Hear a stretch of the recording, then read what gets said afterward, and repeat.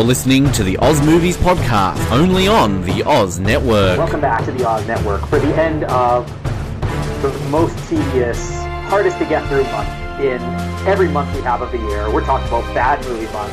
We have toughed it out through The Adventures of Pluto Nash and the Emoji Movie and Cat in the Hat last week.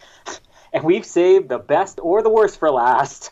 Not entirely sure, but we've saved the most bizarre for last as far as I'm concerned. And to be more bizarre than the Cat in the Hat, that's saying something. We're here to talk about The Book of Henry. And this movie is probably the one that most people have not heard of, and I would almost guarantee have not seen. But I would encourage people, before we even start, you need to watch this movie, because we are going to spoil one of the most ridiculous twists, as far as I'm concerned, in the history of movies. And it's not pleasant as far as I'm concerned. This is the movie that I guess went down in history as killing Colin Trevorrow's career. Fresh off the success of Jurassic World, he was hired to do Star Wars Episode 9, and then The Book of Henry came out and they canned him. And with good reason. So we're going to have a blast on this one today, because this is the one I've been most excited about. My name is Colin, and I want to be remembered as the most awesomest dodgeball player ever. And my name is Ben, and will you at least eat the brownie? The quotes in this movie, wow. It's the most quotable movie I've ever watched in my life. That was the most iconic quote that will go down in history with the best movie quotes ever in movie history. Again, I'm going to give a warning to people before we start this. If you've not seen The Book of Henry, go watch it now, because you're in for a treat. But if you really don't care about being spoiled, we're going to spoil this right off the bat. If everybody remembers those nice feel-good 90s, early 2000s movies involving kids and, I guess, death and all those fun things, this is sort of in the vein of Pay It Forward, I would say.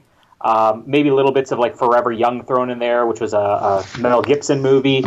If you take the kids out of the equation, it's maybe similar to Phenomenon, a great movie that John Travolta made. But this one's got a twist to it, a twist that you will not see coming, because it doesn't even hit the movie until halfway through, and then the entire movie changes. So let's just, before we start, read the synopsis that anybody who did pay to see this movie, which is not many of you, would have gone in knowing. IMDb says, with instructions from her genius son's carefully crafted notebook, a single mother sets out to rescue a young girl from the hands of her abusive stepfather, which is a more subtle way of saying this is a movie about a genius boy who dies suddenly and leaves a notebook detailing that his mother should kill their neighbor who is sexually abusing his teenage daughter. Feel good movie of the week. It's so weird. Like, there are so many levels that this movie is wrong. The way it's presented is as one of these feel-good movies. Like, there isn't one moment in this movie where they're not trying to get all sappy and emotional, and yet it's a story about a genius boy leaving instructions for his mother to murder a man. Who at the time, can I just point out, there's no evidence, really, that he's doing anything wrong. Yeah, exactly. I mean, throughout the entire movie itself, you could still speculate there's no evidence. We're not shown anything in this movie. It's just a truly bizarre... I wouldn't even say bizarre. I feel like this is two movies. The first half, you could just say, is one of these movies about, a genius boy who wants to do good and wants to help people, similar to something like Pay It Forward, or Phenomenon or something like that. And then the second half is a movie, almost like a murder mystery in a way, film noir. Even though it never takes on the tone of being a film noir, it still presents itself as like this sappy kids movie. But it just suddenly becomes a murder story. And going through the history here, we were in the middle of recording Bad Movie Month. We did that, in August? Oh, yeah. It was about then, wasn't it? Yep, you're right. Yeah, we're in the middle of it, and I think we're just up to The Room. And having just watched The Room, I wasn't looking for anything weird. We subscribed to the movie channels over the summer, and it shows like all the, I guess, newest movies that hit there. And they didn't get it for The Book of Henry, but I figured we'd keep it for a month, and as long as we had it, I'd record as many on the PVR as I could, and then watch them later.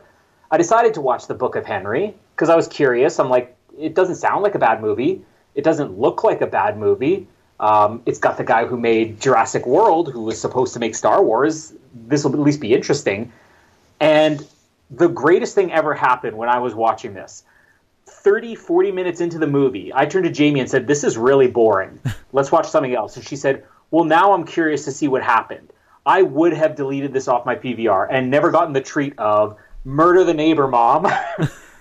And when I kept watching, I'm just like, what is going on in this movie? And it just gets more and more absurd. I mean, I don't know if it's partly because of the tone of this movie that they wanted to present it to kids so that they leave so many things unsaid, but it plays like something that just has a million plot holes and just the most idiotic characters on the planet. I mean, nothing in this movie is subtle.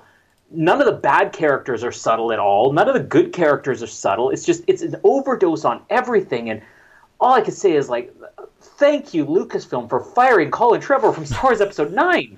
Because between that and then what we got with Jurassic World Fallen Kingdom, I mean, this guy's got a couple screws loose with the twists he have. I mean, I think in some ways this tops the clone little girl from Fallen Kingdom. Like, he's just an absurd writer and an absurd filmmaker. But, I mean, let's be fair. Could he have done any worse than Rian Johnson?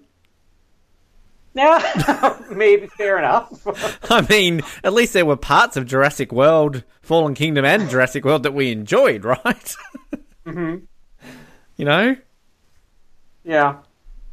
Your history with this movie? Nothing? Oh, literally none. I had not, like, you put this on the bad movie month, and I think you had mentioned this when we had talked about Episode 9, and also I think when we talked about Fallen Kingdom in the past, and I just, I'm like a sieve, it just goes straight in and straight out. I didn't really retain that information. So when you said, like, oh, we're going to do the Book of Henry, this is a movie that cost Colin Trevorrow from doing Star Wars, and I'm like, oh, okay, cool.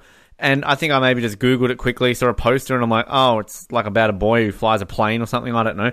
And I never looked up. I didn't watch any trailer. I didn't read any synopsis about it. So this is probably the first movie I've ever come into on this show literally knowing nothing about. I absolutely knew nothing about this and had no idea what it was about. And I kind of, the day of watching it, I think, like, oh, maybe I should look this up. And I'm like, no, I'm just going to go into this and, expect a movie. I thought, honestly, it was like a religious movie, like the Book of Henry. It sounds like Bible-ish or something like that. But, yeah, I mean, I watched this. I said to Mallory, I'm like, I'm going to watch this movie. She's like, all right, I'll watch it with you. And I just want to point out that Mallory said she would give this a solid rent. And she cried throughout most of this film. And so was I, but for different reasons. But I didn't know what to expect, and you warned me, and yeah, I still don't know what to think of this movie. I mean, one of the biggest surprising bits too is that Sarah Silverman can act. She's not just a comedian. That's a strange thing. And Dean Norris always plays the same character in everything he's ever in. But anyway. So this movie came out in 2017. So Colin Trevorrow had Jurassic World 2 years earlier. And at the time that this movie came out, he, of course, had already been hired to do Jurassic World. He wrote Jurassic World, produced it, but didn't direct it because he was like, I'm going to keep my options open because I'm doing Star Wars. Can't wait to see what he's doing now. I'm glad you brought up the poster, too, because I didn't know anything about this movie. When Jurassic World came out, and especially once he was hired for Star Wars, I kind of clicked on his filmography just to see, what's this guy doing? What has he done? And I knew this movie was going to be coming out for a long time, but again, knew nothing about it. And then it just sort of was released one week, and I had no anticipation about it. I didn't know it was coming out, and I didn't even watch a trailer. I just sort of, like you did, looked at the poster. And the poster is the boy who dies halfway through the movie, the main character, I guess, wearing this old school pilot's helmet and goggles. And I kind of thought, well, this is going to be like a quirky movie about a kid inventor or something like that. But the poster itself, I mean, granted, there's nothing else in this movie that you could have promoted this movie on to get people interested that wasn't giving away the great twist that they thought they had, other than this image. But that image literally comes from a 30-second clip of the movie that has no relevance to the plot, and this is the poster image. This is what they promoted it on. I can't wait to talk about the box office, because we're a far cry from Jurassic World here. But I don't know. Should we just get into it and get this over with? Yeah, please. Are we keeping this under an hour again? I don't know what we're doing. I think we're going to have so many moments of rage that I have with this movie that we're going to struggle to keep it under an hour. But I have a ton of notes for this. And this is the funniest thing. We're going to get to the big twist, the murder twist that comes halfway through the movie. But even before it gets there, like I said this movie was boring and wanted to turn it off. It's not so boring. I think it is, even for the first half, it's not terrible. It's just like you don't care. But there's absurd stuff even in the first half of this movie that just angered me. But just starting off with the opening credits, which basically play over kids' drawings in a notebook that gives away the entire plot. I don't know if when you were watching it, were you picking up on any of this stuff? Were you looking for it? Because I just breezed by it. I didn't even pay attention when I first saw this. I think I was falling asleep. I think this movie is boring at the beginning. And I was thinking, like, is this like a James Bond introduction? Because it even comes up with a song like, Your Hand Will Never Let Go, performed by Stevie Nicks. Like, it's just like a James Bond introduction. Yeah. I mean, the opening credits, I guess they're kind of clever, but once you've seen the movie, it does give away the entire plot. Then the opening sequence starts, which is just the narration from the dead boy. What is his name in this movie? Henry? Henry. That's right, because it's the Book of Henry. Why? It's called the Book of Henry. No, I think his name's Book. Ben, I've seen this twice, and I'm the one who recommended it, and Ben's paying more attention. What's his name? Henry? You know when I watch movies like Borat and Bruno, halfway through I'm like, what's the guy's name in this movie? I've been calling this the Book of Henry. I've been promoting this as the Book of Henry, and I've been calling him the dead kid for the first 10 minutes of this podcast. So Henry is sort of narrating the opening of this movie, and we're just seeing a bunch of clips of kids on the bus, and some of the stuff even right away is really over the top. Like, he's kind of illustrating, there are bad people and good people, and you see like a kid trip a kid on the bus, and then two other kids come to help him up. And then you see the cross-eyed kid, the freestyle rapper we see later in the movie, who just gets his face pushed into his sandwich and basically does nothing to sell it at all. And then we cut immediately to the what do you want to be, or I can't remember what this is actually called. Like, what is your legacy? Their assignment in school. So this boy's supposed to be 11, which I guess would put him in about the 5th or 6th grade here. And this cross-eyed kid, the freestyle rapper, let's just call him Eminem. So Eminem, call him who got his face in the sandwich. Let's call him Henry. Everybody's Henry in this, but Henry, he's dead kid. Freestyle Henry. He's coming right off getting his face pushed in a sandwich, and he's the first one to deliver "What is my legacy?" And I just want to point out, there's no way this kid's 11. There's no way that he's even like 7. I mean, this kid is like significantly younger than all the other kids in the class. And he's just detailing, it's like, I want to be remembered as the most awesomest dodgeball player ever, and that's my legacy. And then the teacher's like, good, simple but good. And then I was going to call him the dead kid again. Henry. Henry's the next one, and he's just, you can tell, already bored. And this is where my annoyance with this movie, even aside from the twists, immediately starts, is they just make this kid so obnoxiously over the top, brilliant and introspective, and it's every character's reaction to him that bothers me, because he's basically talking about like existential existence and everything like that, and the teacher's just like in awe of him. It's like, Henry, that was beautiful. Meanwhile, he's basically just telling people like, do the best you can. Like, he's basically given us nothing. This is like, the criticism that people had with Barack Obama when he was running for president. It's like, he's got a lot of motivational words, but he's not really saying what he's going to do. And this is what Henry's saying. Do the best you can with your existential I can't even say it. He says nothing at all, and the teacher's like, that was beautiful. And she stops him as he leaves the class, and one of the areas where I, again, get annoyed with him, and she's like, why won't you let us skip you to other grades? It's better for my psychosocial development.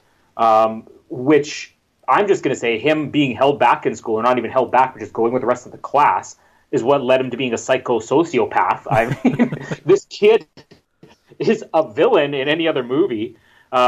We cut to him at the house. He's got a little brother. The little brother's cool. This isn't The Room that we talked about last Bad Movie Month, but the movie Room. Are you familiar with that? Is it the prequel to The Room? Because they removed the... No? No idea. Although it was great, just tying into another one of our episodes when we were doing the Amazing Race Canada coverage, and our biggest fan, Martina, from Martina and Phil. She was a contestant on the show, so we would give her every single week. We'd say, these are the Martina questions of the week, and she would answer us on Twitter after listening to our episode every single week. And we asked her when we were covering The Room, like, have you seen The Room? And she goes, great movie about the girl and her little boy trapped in the shelter. Room is an Oscar-winning movie about a woman who's kidnapped and raped, and she raises a son in a single room, basically like a cell, trapped away for his entire life. This is the little boy from that movie who's fantastic. And I like him a lot better than Henry, because Henry's just like pretentious and, obnoxious and over the top and too smart and a sociopath. But they're playing at home and they're trying to build a gadget, and he's saying, I want to build a flying trampoline. Like, this kid's having fun at least, or rocket boots. And then they go to their little clubhouse where they have a cupcake making machine, which again defies all logic, because this cupcake icing is basically outside, and they ice cupcakes with some gadget that's been out there for who knows how many months. Like, that icing went bad after 24 hours. Like, these kids should have food poisoning by now. We see him at home. His mom is Naomi Watts, who is usually great and definitely not in this movie. And he's trying to go over the financing with her. Again, it's just annoying how much they cram down your throat. Like, every moment of this movie is just, look at how brilliant this kid is. And the mom just does nothing. She's sitting there playing video games. Like, okay, well, did you look at your financial statement for this? And she's like, oh, no, I got him. And she's killing guys in Halo or something like that. And she's still working shifts at her restaurant. I'm going to go through it. This is a ton of the movie here. He says, why are you even working? Which is the first hint we get, that they have $680,000 in the bank, and this mom wants to work as a waitress. Not only is she working as a waitress, she's working like split shifts. She's working like evening shifts, overnights, whatever. There's introduction to the neighbor, Dean Norris, like you said, the child molester. He's complaining that the unraked leaves in Naomi Watts' yard keep blowing into his.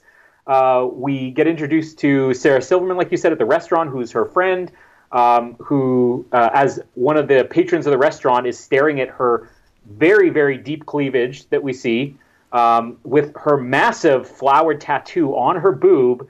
And she goes, my boobs are up here, and points at her eyes, which was kind of funny. But this, again, is just another annoyance I have in the movie, because I understand, like, especially like the Me Too thing going on or whatever. It's like, don't objectify a woman by staring at her cleavage. But if this woman has like everything hanging out, and she has tattooed a very elaborate design on her boob, there's no way she's going to do that and show it if she doesn't want people looking at it. She's going to look up here, buddy. It's just annoying. We go to the school.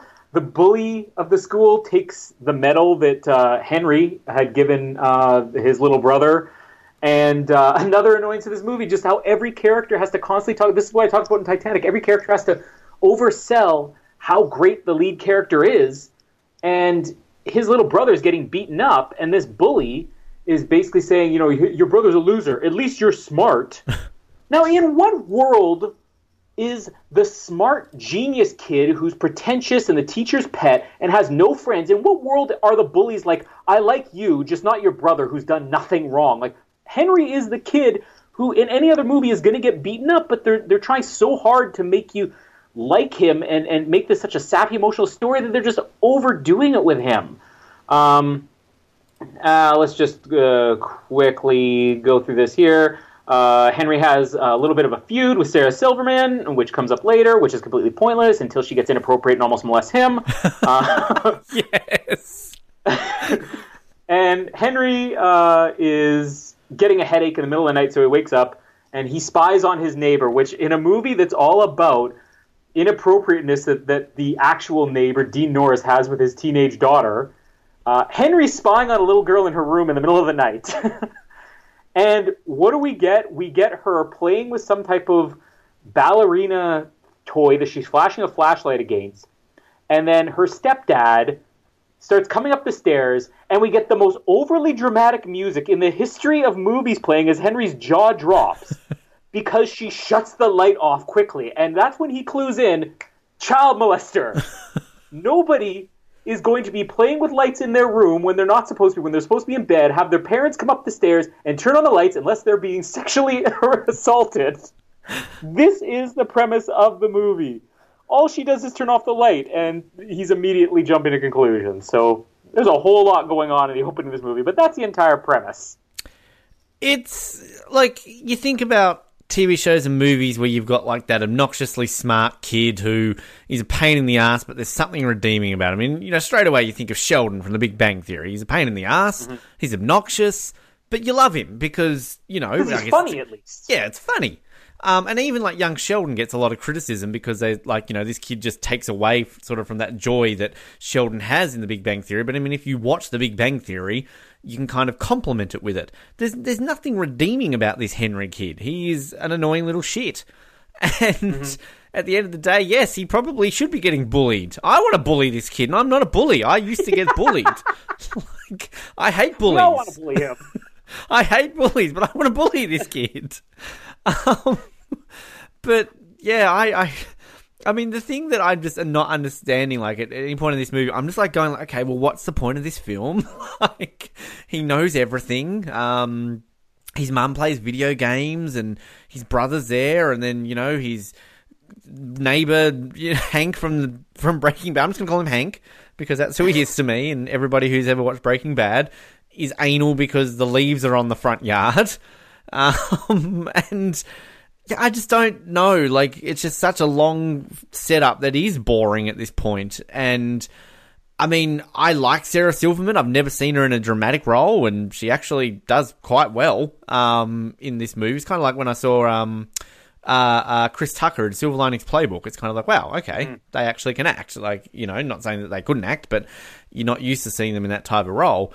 But yeah, it's just odd because when it all leads up essentially to him staring through the window and, as you said, being so dramatic, like, we've all, I think, at some point in our lives been told, like, Colin, go to bed, it's past your bedtime. You've gone into bed and you've kept like a torch on or a flashlight on and you're reading a book or you're playing with something, and then all of a sudden you hear your parents walking down the hallway, so you quick like, shit. So you turn the light off and like, I'm asleep. Like, yeah. And straight away, because it's, I guess, 2017 when this movie said, oh, child molester. Like, it's, I mean, I don't want to, maybe I do want to say this. I kind of feel like Dean Norris is innocent this whole movie because, like, well, I'm just going to say the reason he kills himself is not because he's guilty. It's because he knows that these allegations will stick no matter what is the truth or not. So he kills himself because he's a police commissioner. Like, there's no evidence in this movie that he's doing anything, and they turn around and they're like, oh, but because he's a police commissioner and his brother works for the, you know, support agency and he's going to be well protected.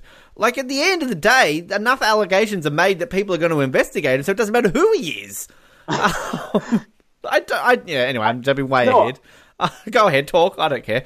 Well, I was just going to say, I think there's a valid point to what you're saying. I mean, I'm not saying that in this movie, in this story, oh, this girl's, you know, not being molested, because she never says anything in this movie. She never goes to somebody and says, this is what's happening. But it is clear that the movie very subtly tries to lay the groundwork that he actually did do this with, like, his brother intervening later on, and the fact that he does kill himself later, and the fact that the girl never corrects him and says, he never did anything to me. But the problem, this is where I have a problem. This movie is actually made for kids, and you can tell that they danced around certain things, like, let's just have her turning the light off, and then he's like, oh, she must be being molested. The movie never even comes out and has Henry say, I saw him do something to her.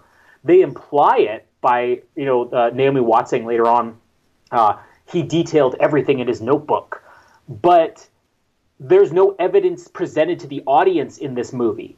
And the reason for that is probably because they wanted this to be a movie that kids could watch, but you also have to watch this movie as an adult or even as a kid and say, the movie never told us or gave us evidence of anything. So these characters going so far as to say, I will kill a man, are acting completely rashly. And that makes it more disturbing for me that if this is a kid's movie, that they've basically set this motion into play that this kid is allowing his mother to kill someone. Like, and you mentioned about him being a psychopath. Well, let's be honest. If he doesn't die halfway through the movie, this kid is doing this. So, like, he is kind of this stereotypical psychopath who is going to go down a path of murdering someone. Like, it's just... who is this kid anyway? Jaden Burher? Dead boy. dead boy, Henry.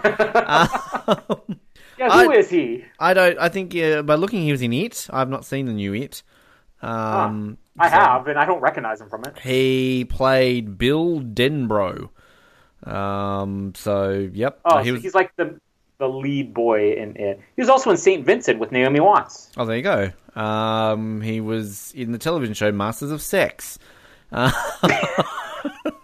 Where he was also ratting people out for child abuse. Yeah, and you mentioned about Nicole Kidman. I'm calling her Nicole Kidman. Started already. Poor woman's Nicole Kidman, Naomi Watts. I like Naomi Watts. I mean, proud Australian. We all love Naomi Watts, but yeah, she's just odd in this film. I've seen her in some really good things. I mean, she's a great actress.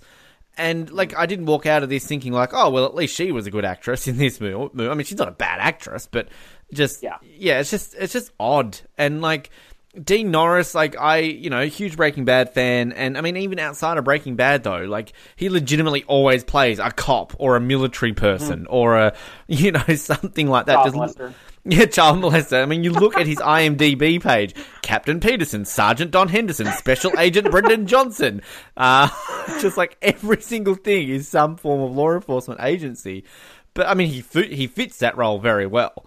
But, yeah, it's just odd. I wonder if, he deliberately took this role kind of because, I was the good sort of cop guy hunting down people in Breaking Bad, and then he kind of went against that type when he was in, what was that dumb show, Under the Dome?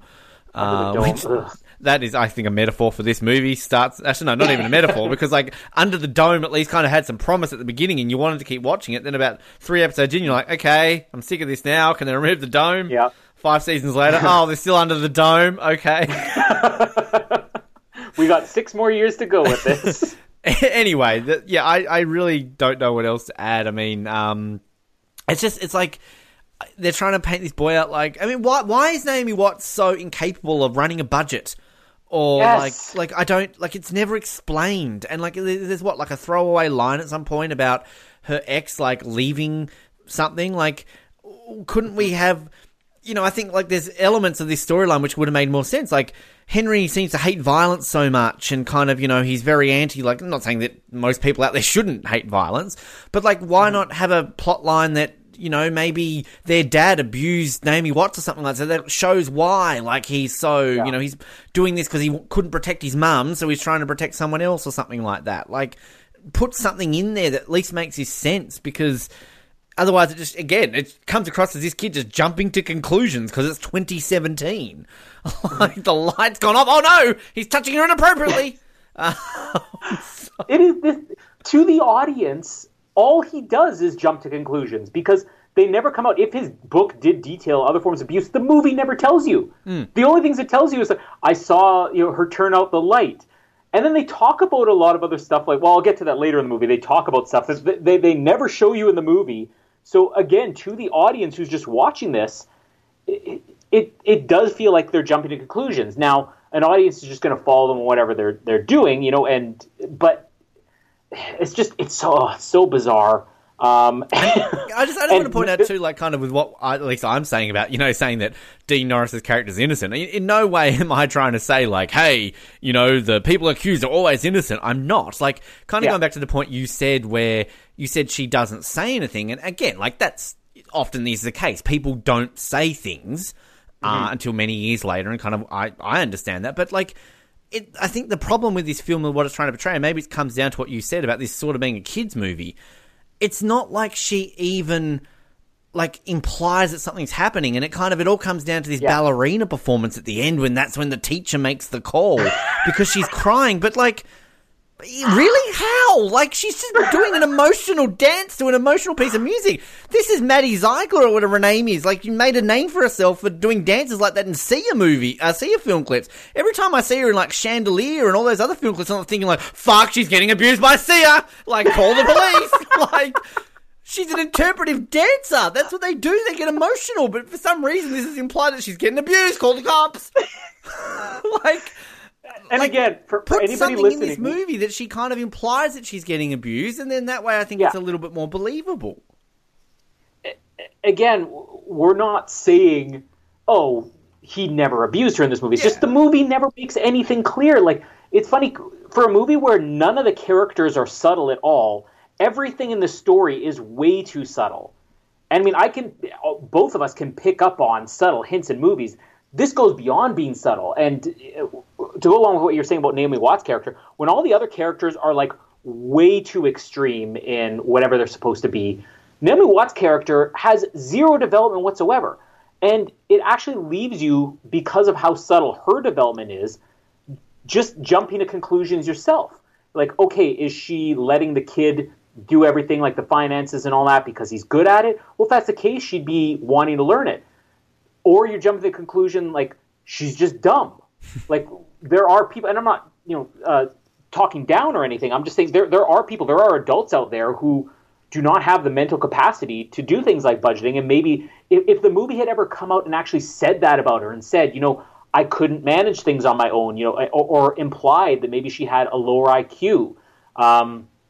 If they presented her as like a Forrest Gump character who just didn't get everything, but they present her like a completely normal person. So when the son's doing everything, and then the movie goes even further to the point where, we'll get to it later, where she needs to make decisions that are life and death for him. It's like, I need to ask Henry. It's like, Henry's unconscious. Make a decision, woman. It makes her seem so stupid. Yeah, agree. Completely agree. I love to point out here on Wikipedia too, when they're trying to, in the plot section, point out that poor old little Christina next door is sad. It's got Henry and Susan are both fond of their next door neighbour and Henry's classmate, Christina Silverman, who has recently become glum. And everyone knows that if you become glum, your dad's touching you on the bum. Like, I don't know. Well, no, but if you also switch off the lights when you're playing in bed at night and you're not supposed to, and you do really sad interpretive dancing, you put 3 and 3 together. I believe that's what social services, it's their checklist. Like, okay, they're glum. Yeah, exactly. They turn the lights off at night. Oh my God, they're doing interpretive dances. They're being sexually abused. Call the cops. This movie's just absurd, and I feel like as we're describing this, that people are going to think we're making light of this if it were a real situation. No, we're making light of a movie that just presents it in such a idiotic way. Yeah. And we're not alone. Like, when we'll get to the critics in the end, like, everybody's opinion of this movie is exactly, even people who enjoyed the movie will have the same opinion. They'll say this movie just, it doesn't do itself any justice. It's too extreme from one to the next. Yeah, and I'm exactly agree with you say. No way are we making light of situations like this. It's exactly how it's portrayed.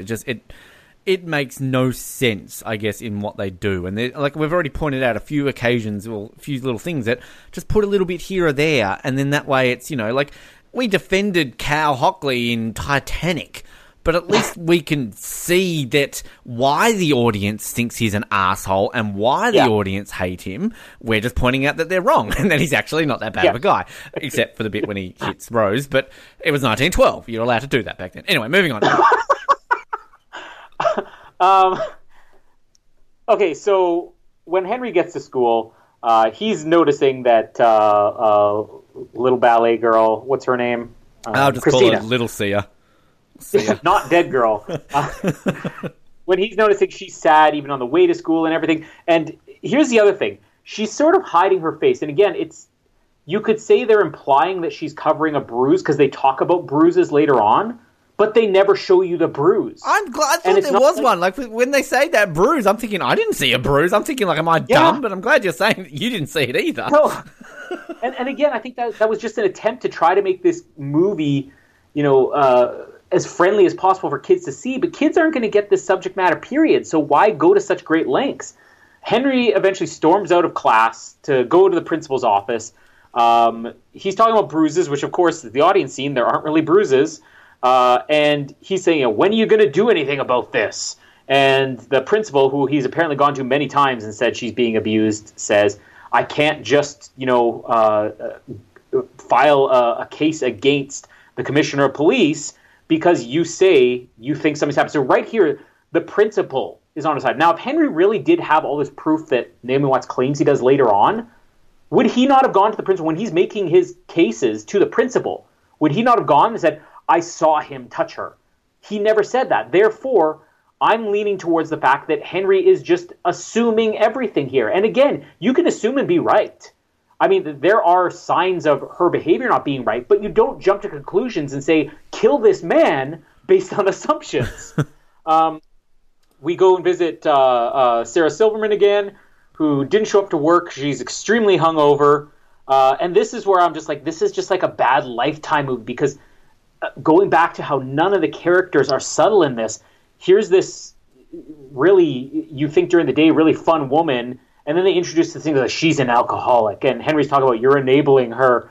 And this has no relevance to anything else that happens in the movie. They just suddenly have a scene where Sheila is a severe drunk, and she's hungover and still drinking, like first thing in the morning or whatever. It's not subtle at all. I keep going back to this, but for a story that is way too subtle, the characters are not subtle in any way. They go to the grocery store, and here's one of the scenes that annoys me most for two reasons. One, as they're going down the shelves, the brother and Naomi Watts are putting, some unhealthy treats into the shopping cart, and every time they put something unhealthy in, Henry reaches out, puts it back on the shelf, and picks up something else healthy and puts in there, which just makes me hate this kid more. Be a kid. Present him that he has some tendencies of being a child still and wanting to be fun. And even as an adult, if you see an adult do that, you're going to be like, man, you suck. Have some fun. And all I wrote in my notes at this point was, this kid really sucks. Because they're trying so hard to cram down your throat how perfect he is that he'll even swap out the unhealthy food for the healthy food when nobody's looking. It's just annoying. And then we see another one of the worst moments of this movie. Again, not worse because this type of stuff doesn't happen, but because it doesn't happen in this way so obviously, where we have a guy in a grocery store literally shoving his wife or girlfriend or whatever against a glass case and smacking her, and he's getting incredibly physical with her. So here we're seeing real evidence of something happening, and Henry's trying to act on her, and his mom's saying, no, ignore it. It's the fact that I'm sure there are instances of this happening, but I would guarantee the majority of abuse cases are not this public. You're not going to have most wife beaters going out in public in the middle of a grocery store and punching their wife in the face. And if they did, I guarantee that 9 times out of 10, somebody's going to stop. I was in Walmart right before Christmas, and the line was moving really slowly. And there was a guy who kept yelling at the cashier, saying, get somebody down here. Come on, let's move this along. And some guy just said, would you stop being abusive to the staff? And then he said, you don't have to be such a dick. There were people standing up to a guy calling out cashiers. Did somebody step in into then when they abused that other guy? Would you stop being so abusive to the customers as well? And then somebody did a really sad dance, and the authorities were called. And they turned off a light, and they were glum. Sexually abused! I'm sure there are instances of stuff like this happening, but the movie presents it as if this is such an everyday occurrence that everybody in the store is like, just don't look at it. If we didn't look at it, it didn't happen. And again, there are probably times where this happened, but it's just, there's nothing subtle in this movie. Nobody in the store is doing anything about it. You honestly think the staff would not, you wouldn't have some type of security guard in the store, or even just a manager come up and say, hey, you can't do that. Or that somebody would pick up the phone. Henry is literally the only person who wants to step in the entire world when a woman is being punched in the face, essentially, in a grocery store, which just makes me hate him more. And it's not that he's doing anything wrong. It's the fact that this movie has to make everybody else so idiotic to tell you how great he is. And we have the one of the most important lines of the movie coming up, where he's asking his mom, why didn't you do anything about it? And, she's talking about, well, I didn't want things to get violent. Except they were already violent. There were people doing violence against other people in the store. I didn't want it to get violent. And then Henry says the most important line, which will obviously come up halfway through the movie, although you wouldn't have any clue at this point, where he says, violence may not be the worst thing in the world. Apathy is. It just makes me hate him so much more. Stop being like this perfect, smart kid that's in no way fun. He calls the Child and Family Services. Am I jumping ahead here? No, I'm not. So he calls them and he makes a case. Which again, there's a really annoying moment on the phone when he's saying, "I want to report a case of child abuse," and can we have your address, please? And he's like, "I'm not going to give you my address. That's why I'm making an anonymous call." You think the staff on these lines aren't trained that this is anonymous, or is this somebody on their first day who's like, "Okay, I need your name, phone number, address, social security number, blood type, send us a copy of your driver's license or whatever else. Can we have your address?" Like, it's an anonymous line. It's stupid. CFS comes to the house. CFS, in case anybody doesn't know, is like Child Protective Services in Canada. And you don't know what it is at this point, but the guy who comes to the door is just sort of whispering to the neighbor, to Dean Norris, and being very animated, like, okay, gotta be careful. And you don't hear any of this. It's just Henry again spying. Like, this kid's not only a peeping Tom, he just spies on all his neighbors. He's creepy. He's a sociopath, but he's perfect, isn't he? And then they bring he goes into the house, basically, like, again, you're only seeing the video, tells his stepdaughter something. Again, very animated. Don't say anything. She goes out. He basically shakes his hand and walks away. So it's Wash, which you find out later on that this is his brother who worked for, as Henry turns the pamphlet over, his brother who is the caseworker or whatever. Like, that's not a conflict of interest, okay? Yeah. Now, it would be one thing if he called this anonymous line and got his brother, that his brother could then intervene. But this went through somebody in a call center who then presented it to their superior, to their superior, to their superior. And at no point did somebody say, "We have a report against a guy named Sickleman. Let's give this to Agent Sickleman." Like, there is no way in the world that anybody's ever going to let this guy investigate his own brother. It's a complete conflict of interest. This movie's just, it's so idiotic, please.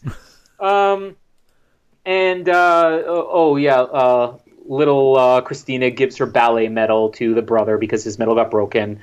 And here's something else that bothers me in this movie. The relationship between Naomi Watts and this girl. What is with their secret? Like, I don't ever want to see that secret handshake ever again. Hey, girl, what's going on? Like, it doesn't fit either of their characters at all that they have this secret gang handshake together that they do nonstop in this movie. Naomi Watts has a nice little speech to her son. Stop being so academic. You should pick up gambling or booze or something, which is intended as a joke. But if you're following all the other hints in this movie, Naomi Watts is the dumbest human being on the planet and probably actually believes this. What else happens here? We'll get right up to when he becomes Dead Boy. So he starts, I guess, building his book or whatever. He's just spying around town. One thing I will point out is the music is good. We're saying this with almost every movie this month. But Michael Giacchino, who did the score for this, probably most famous for, I guess he started out doing the music for the TV show Lost and then got into movies. He's done a handful of Pixar movies. He did Rogue One for Star Wars. He did Jurassic World, Mission Impossible 3 and 4. Maybe one of the best composers working today. And obviously because he'd worked with Colin Trevorrow in Jurassic World, he did the Book of Henry. I bet he's regretting it. But it is good music, like especially the music in the sequence here where Henry's, the montage of him going around and, measuring things and spying on people. It's nice. It's very intense. It starts to shift the tone of the movie very drastically. And then Henry sees another one of the most over-the-top things. How miraculous that this kid can always see a guy beating up his wife in public. He walks in just at the right time as there's an illegal gun deal. He walks in the store, and 5 seconds later, as he's hiding behind a shelf, sees an illegal gun deal. He went in there to see, is there a way to illegally get a gun? And within 5 seconds, there's an illegal gun deal between the clerk and somebody trying to buy an illegal weapon. It's so convenient. He's putting stuff in his book, which is going to come up later. There's a very bizarre ukulele solo from Naomi Watts. Like, what was that? First of all, I think ukulele is like the dumbest instrument ever. Don't tell Mallory that. Oh, she plays the ukulele. She's gone on tours with ukulele groups. Oh, sorry, Mallory. No, I don't think that the ukulele. Like, I have no problem with the instrument itself, but in settings like this, where if somebody's doing it and it's like a musical performance or part of something, but you see a person who's just jamming with a guitar, like in the middle of nowhere, that's one thing. But ukulele just does not fit something that you just sit there jamming in the middle of your kid's room. It does not seem like a solo performance. And then we get his seizure, which, again, drastically shifts the tone of the movie from being this feel-good, quirky kids movie with undertones of sexual abuse to suddenly being a kid dying. And he goes to the hospital. He sees a specialist. And as he's going through a seizure, being taken in, they're saying, we need you to sign this waiver that we can operate on your son. And Naomi Watts like, I can't sign anything without asking Henry. And he's unconscious, which again just leads you to believe she is the most useless, idiotic mother in the history of movies. And eventually the doctor comes in and he tells Henry, you're going to die. I love that he gets approval to send the brother out. Like, is it okay if we send your brother out so we could talk with? Don't you think he should be talking to the mom first and then the boy? He basically breaks it to both of them at the same time. He breaks it to an 11-year-old before even discussing with a parent that you're dying. And Henry has this miraculous way of diagnosing himself. I should have recognized the symptoms from the cardiomyopathy, whatever. So, I hate this kid. I'm glad he's going to be dead soon. Let me just power through this. He diagnoses himself. The doctor is in awe. Sheila comes in, and we get one of the other most bizarre scenes in the history of movies as Sheila comes in to make peace with Henry since they've had this feud, and she gives him a kiss on the lips, which is not like a motherly peck or an aunt-like peck. This is the closest thing we get to molestation in this movie. It's just way too inappropriate. It's way more than the neighbor ever did to his daughter, at least from the audience's perspective. And as Henry's about to die, he's giving finance tips. He tells his brother, make sure mom reads the book. And then he flops out of bed at night. I want to see the sky. I want to see the sky. And he dies. And that's it. Movie over, except we're not that lucky. Can I just ask a question? Why does he keep telling her, Mum, you don't need to work anymore? Like, is it implied that she's rich? Because they say that, yeah. Well, they imply it here, but coming up, they're going to state how much money they have. But I just didn't understand it, because this is the thing, like, is she rich because they, like, won the lottery, or because an abusive ex-husband left money? I don't know. Let's imply that he's abusive, because probably he was. Yeah, I don't understand it. And you mentioning about, like, the violence and sort of, yeah, I agree. Like, people generally would step in that situation. And I'm literally actually just read on my social media that on the day that we're recording this, there's a report that an ex-prime minister in Australia actually was on his walk and he stepped in to stop a domestic violence case happening on the street. And again, it's not going to happen everywhere, but more often than not, somebody in the store is at least going to be on the phone to the cops. Well, they did like one of these video sort of things, like on YouTube, kind of, showing sort of things that happen and, certain stereotypes and that. And it was an interesting one because it was kind of showing how you'd have a hidden camera and you had like a couple in a park and it was a man and a woman. And if the man started, like, hitting the woman and abusing her, all these people came in and stepped in and kind of like, hey, dude, like, leave her alone and I'm calling the cops. But they reversed the roles and had, like, the woman hitting the man and abusing him, and everyone just kind of looked and laughed. So, it was kind of one of these things where they proved that people generally step in, but obviously if it's a woman hitting a man, they're like, well, it's not seen as real. It's just seen as a bit of a joke. Anyway, that's another kettle of fish. So, yeah, like, it's an odd thing. That, and, like, what town do they live in if no one's stepping in? It's like, oh, don't look, don't look. Like, no, I don't want things getting violent. Just to cut in for a second, because I feel like people will misinterpret, because I know that I have read stories of cases where something like that's going on in public and nobody does anything. But again, you're going to more often than not at least have somebody discreetly calling the police. And we don't even see that. What's more annoying is that this guy is doing this. I'm more annoyed that there's a character that is this over the top, because for this guy to do this in a grocery store, that would imply that he is used to, he doesn't he doesn't care. Either he doesn't care that somebody's going to call the cops, which doesn't make sense because he's not like he's this massive guy, or that he's comfortable doing this because he does this everywhere. So we're supposed to believe that this guy has literally been all over town, probably does this every single day because he's bold enough to do it in public, and nobody has ever... It's not just this one store. It's the fact that the way this character is presented is as if nobody in the history of mankind has ever stepped in if he's, punching his wife in public.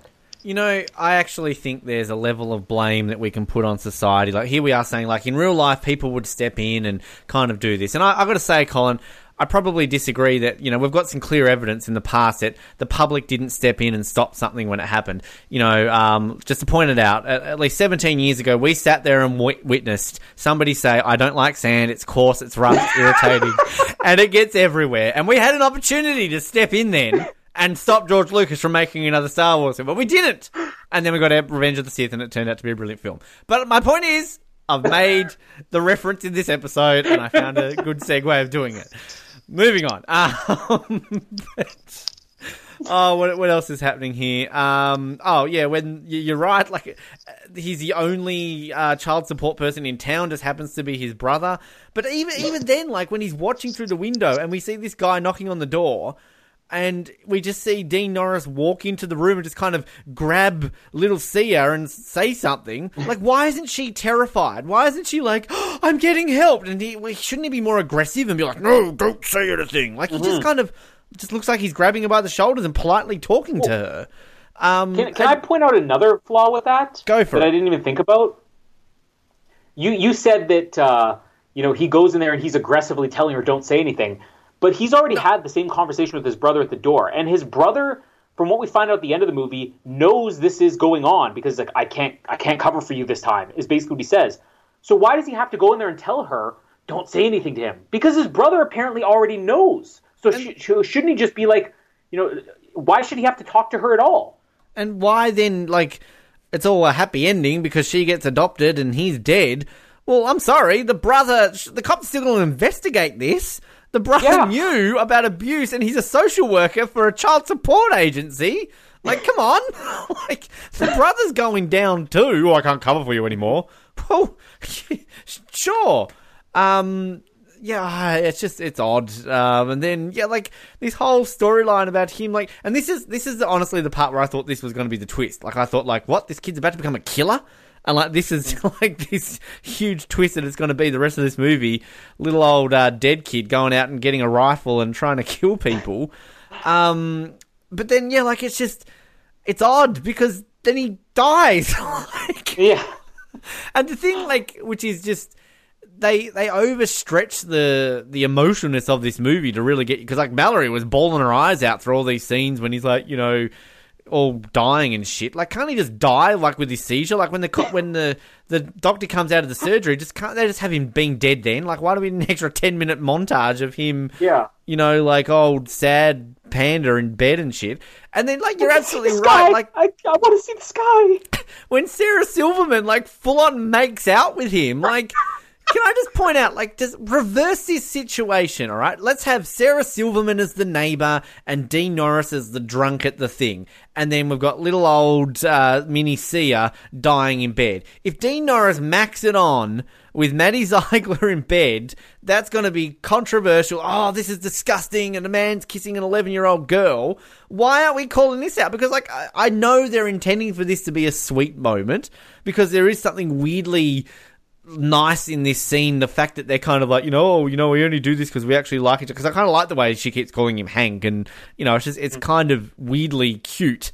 But then it throws all cuteness out the window when she just basically makes out with him. It's odd. It's like, it's weird. Kiss him on the head. Kiss him on the cheek. Why are you making out with this 11-year-old Sarah Silverman? I know you went out with Jimmy Kimmel, and he's like a big kid, but, like, don't get confused, all right?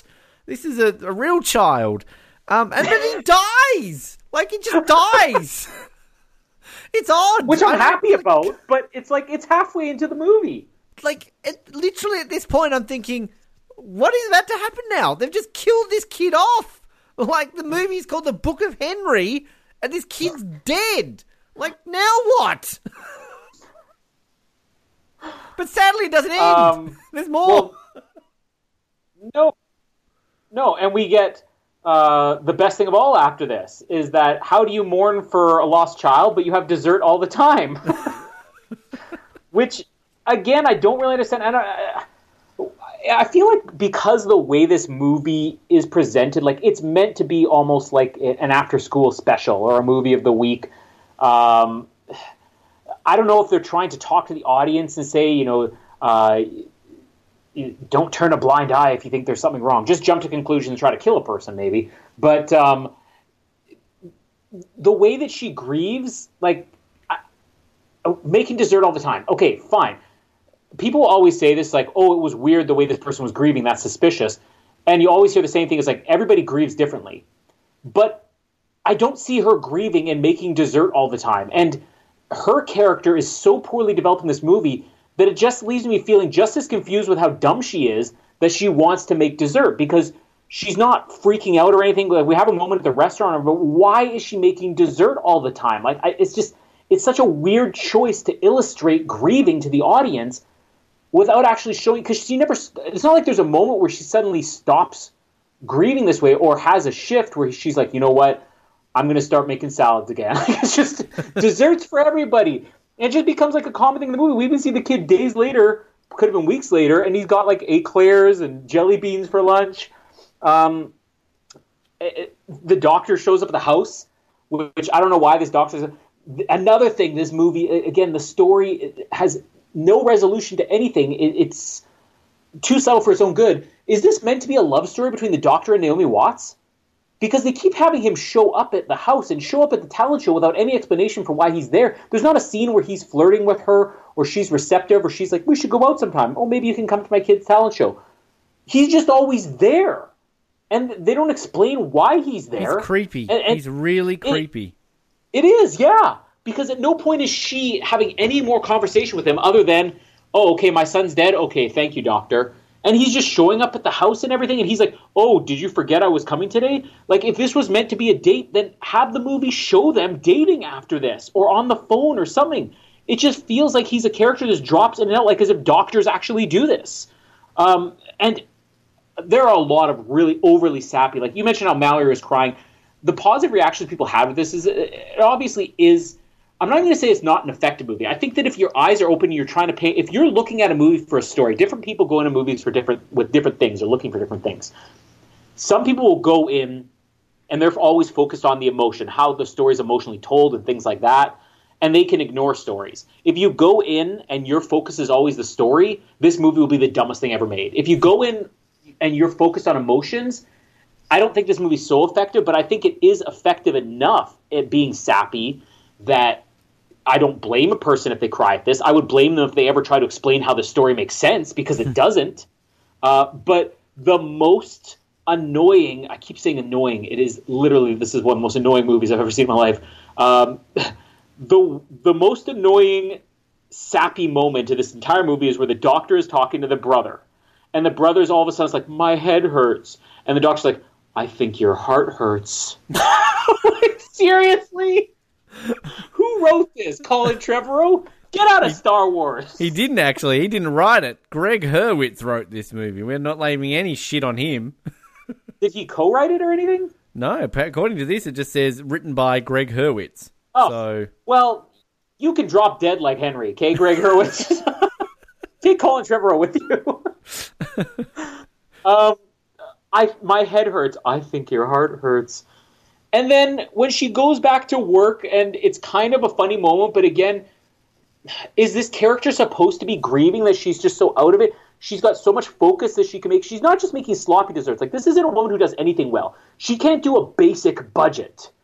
And yet, when you see the desserts, when the brother shows up at school, these are like bakery quality desserts that she can make. She has that much focus. She shows up to work. She can't get anything right. She has the customer, is this diet or regular soda? And she literally takes a swig out of it and goes, yeah, it's diet, and puts it down. Which, is this now meant to be the way she grieves? That she's just completely socially awkward and inconsiderate? And then her boss comes up, and this is where the moment that I think you missed comes up, where we said, your son sent me a letter. He says you have $680,000 in a checking account? Like, he actually details over $600,000. Henry wrote this dead kid wrote this and said, my mom has $680,000. She doesn't need to work because he's been trying to tell her not to work. He's been trying to tell her, get a new car, get a new job. And I wonder, is this woman, again, so stupid that she doesn't realize she's so stubborn? Like, her character makes no sense. Why is she so dedicated to working still? If they had one line of dialogue where she's like, you know what, I think it's important that a person work because it teaches them discipline, I would believe her character. But then I would question, shouldn't she have that same discipline for making a budget or functioning as an adult? Because the only thing that she's dedicated to in her life is working, and not even, she could go to her job and say, listen, I want to work part-time hours or I want to work all-day shifts. Take your pick. And then they say yes or no, or she goes and gets a new job. She literally just does her job no matter how bad it is, that her boss has to send her home. She refuses to get a new car for no reason whatsoever. Her character's dumb. And then plus the boss sends her home. Well, you should say it should be because she's drinking from customer sodas and putting it back in their mouth. But he sends her home because she has $680,000 in the bank. I think it was too early for you to come back to work. This is like richism. Like, did he really know who's covering for her shift any other time? He's basically sending her home because she's rich. He doesn't say. Yeah, well, at no point does he say you can't treat customers like this. He says it was too early for you to come back to work, and you're not. He doesn't ever say you're not functioning well at the job. He's like, it was too early for you to come back to work, and your son says you have $680,000 in the bank. Like, keep her then. She doesn't need the money. She's clearly, doing his job free. Yeah, just say, you want to work for free, or pay me. Hey, want to invest in my restaurant? Like, make a pitch. Don't just send her home because she has money. And then this is where the movie gets really absurd. This is the moment. I actually wrote my notes. Here it is, ... And I want to know what your reaction was at this point. When the book is finally found by the little brother, and he snoops through it, because Henry told him, don't read the book, just give it to Mom. He reads the book, and then he runs downstairs and goes, Mom, I think Henry wants us to kill Glenn. If there is any more bizarre line of dialogue in a movie like this, I don't know what it is. We have this child-friendly, feel-good, turn-to, really sad story, and a little boy comes running out and suddenly drops it on the audience without any hint whatsoever. I think Henry wants us to kill Glenn. And then we'll pick it up from there. It's just... No, let's keep going, because I want to get this over with. Mr. Sickleman. Yeah, and then he corrects himself. Sorry, Mr. Sickleman. Just keep going. Before I go, because I wanted to stop here just because I wanted to know what your reaction is when you saw that moment. Well, like, as I said before, I didn't know where they were going to go from this there, and then it was just kind of like, okay, cool, so now they're just setting this up to basically murder this person, and I honestly wasn't believing they were going to go through with it. I was thinking like, oh yeah, joke, and there's going to be about something else in the end.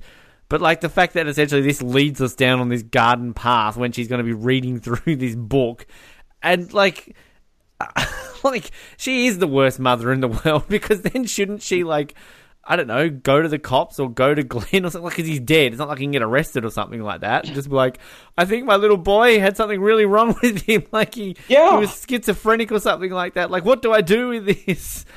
Like, it's just straight away. So she ends up looking out a window and seeing her turn out a light. Oh, sexual predator. We didn't see that chapter in the book. Why turning off a light means you're getting molested.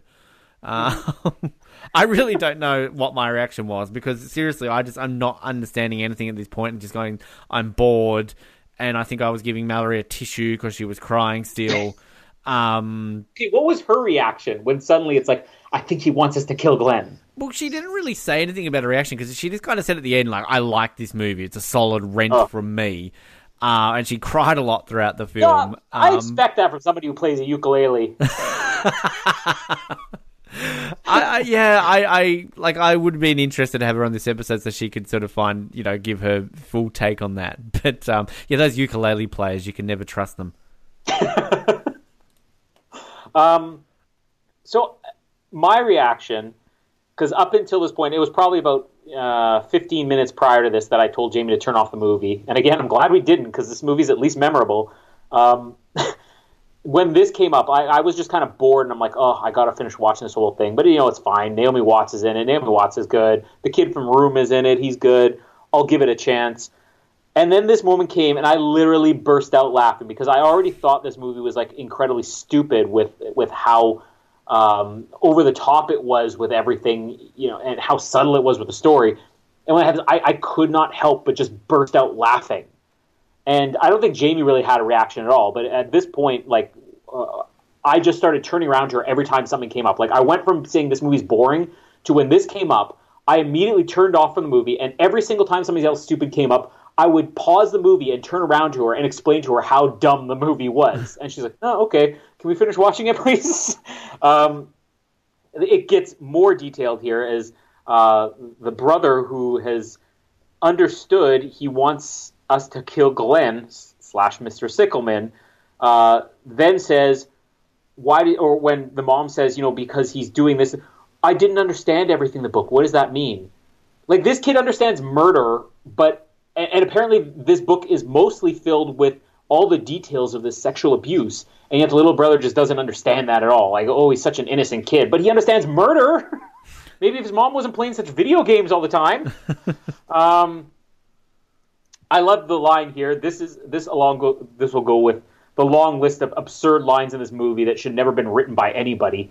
When the brother is talking to Naomi Watts, and she goes, "We will not murder the police commissioner, and that's final." I want that to be the tagline of this movie.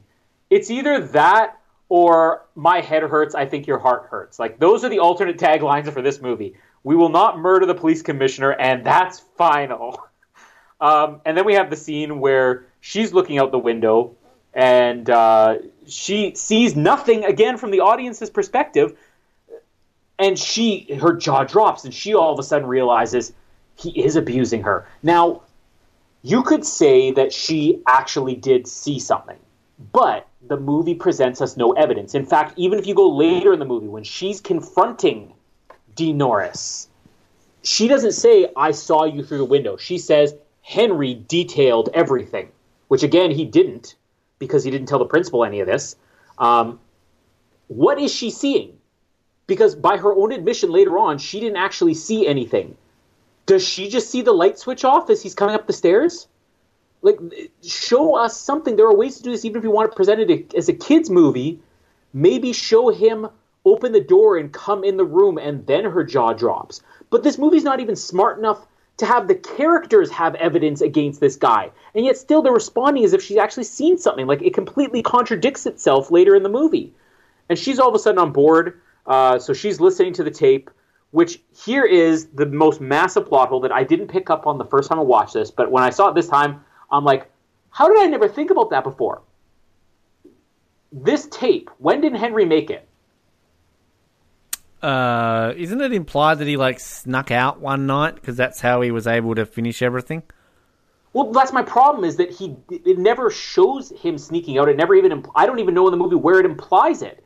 Well, I think there's a bit where I think you see him sneak out because he's got the bandage on his head, and that was the only reasoning I thought they had why he didn't just die on the table when they first went into surgery, because they had to have him sneak out and do this. Because I'm pretty sure there's one scene where you see him with the tape or maybe at the safe and he's got the bandage on his head. I'm going to have to review it later. Either way, I've seen this movie twice, and if it's not that clear to me, then again, this movie has problems, because the way I'm watching this, he's in the hospital, or he's making this book, he's recording everything in this tape recorder, and then he gets a seizure, goes to the hospital, and then he dies. And then I'm watching a scene of him inside his house saying, "I hope to do this myself, but you're going to have to do it yourself now, Mom." And I'm like, when did he make this? Did he, again, I'm thinking, did he sneak out at night? Did he record this having a premonition that he was going to die? Because when he's in the hospital, he's shocked at what's going to happen. He understands it, because of course he understands more about medicine than his cardiologist, but he understood it all.